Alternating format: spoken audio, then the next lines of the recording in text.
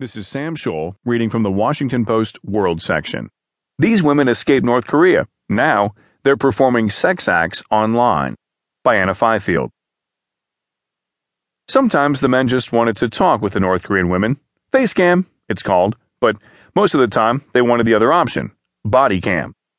Watching through a smartphone app, the men would ask the women, some of the unknown thousands of North Koreans sold to Chinese husbands and living secretly in northern China, to show their breasts.